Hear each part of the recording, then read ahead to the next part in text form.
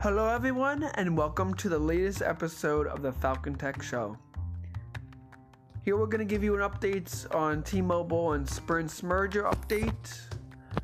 There is a little bump in the road as Dish Networks that wanted to buy Sprint and T-Mobile assets for the merger to be approved for $6 billion is now holding up the merger.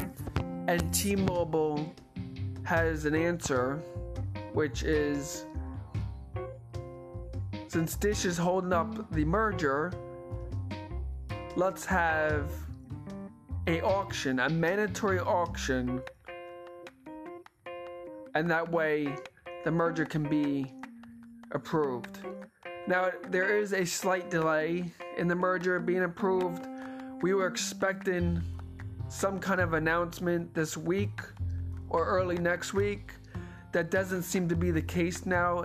It actually can look like another 2 or 3 weeks, but we do expect a merger to be agreement to be reached and the merger to be approved.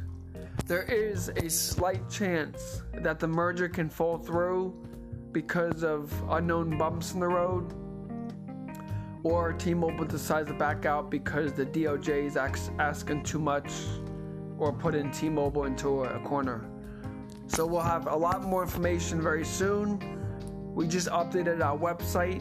You can visit it. It's all updated and ready to be viewed. Until next time, this is the Falcon Tech Show podcast. Thank you.